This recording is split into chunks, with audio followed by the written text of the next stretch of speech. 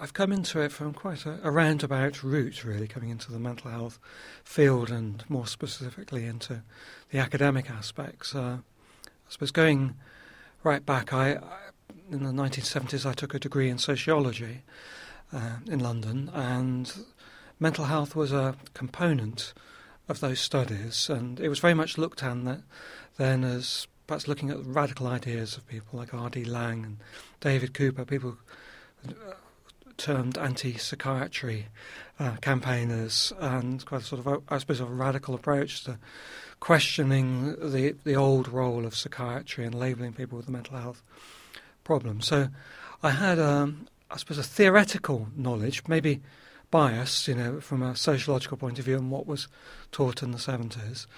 And while I was a student, I did some voluntary work helping an art therapist who was working in a psychiatric hospital in East London, and I used to go along and just help her set out art materials and help the patients to do various paintings and so on. And that was actually on a locked ward, and that was quite an interesting experience, and I suppose was quite shocking as well. It's the first time I'd ever been locked up in a room, and then, of course, locked up in a room with other people who were deemed dangerous, I suppose. But those people didn't seem particularly dangerous to me. They seemed confused and rather odd. So that got me quite interested. But I didn't actually follow it up as a job immediately. And, in fact, after qualifying with a degree in sociology, I couldn't find a work in that field. It was the days of Margaret Thatcher, and there were vicious cutbacks in the public sector. And the sort of work I thought I was doing seemed to just disappear. So I followed an interest and a hobby of mine, which was horticulture, and I started working in horticulture, basically because I enjoyed it and just to earn some money. And I did that for a few years, and I saw a job advertised in my local paper for somebody to teach horticultural skills for a mental health charity.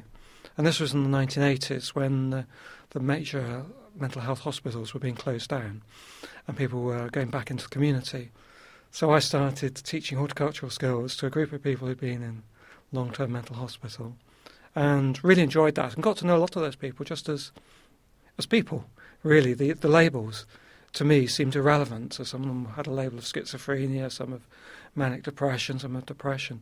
But to me, the labels seemed to tell me very little. They didn't seem to help me read the person, know how to work with them, how to relate to them. Their personalities and their experiences seem much more important. So I think that very much got me into the social aspects of mental health. My experience of working in the voluntary mental health sector and working as somebody without a clinical qualification in mental health brought me into contact with other people who did have qualifications, so community psychiatric nurses, psychiatrists, social workers, occupational therapists, and other people who had their own professional perspectives on what was wrong with people, what could happen, and obviously they had their part to play, so that if somebody was very distressed and couldn't do the gardening work, for instance, that I was trying to help them, perhaps it would be the time to get on the phone to their nurse who might come and talk to them, and maybe sometimes talking was enough.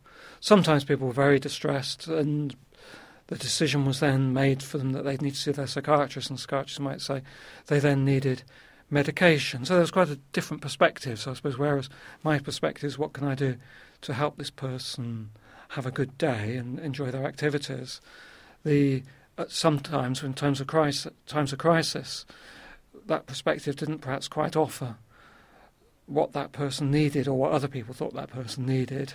So to manage the crisis, it seemed you needed to draw on these other perspectives, such as a psychiatric or a psychological perspective. And I think that's what got me into looking at it from a more academic point of view and wanting to study the area in more depth.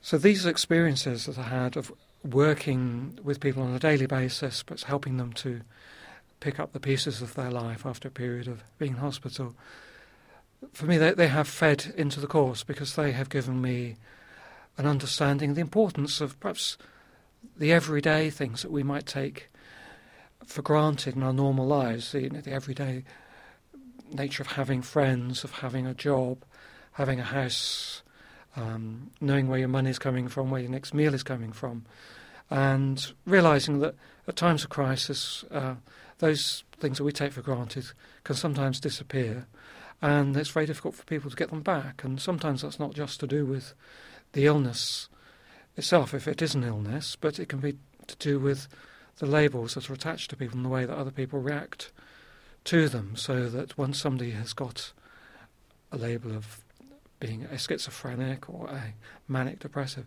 that label tends to stick, and they may well be known by their label rather than who they are as a person. And that can create all sorts of problems in them making friends, getting a job, getting housing, and so on, because of the stigma that's attached to them, because of the discrimination, really, and prejudice that's shown by other people. So I hope that one of the things we try and do in this course is discuss how mental health is not just an issue of individual psychology or individual biology.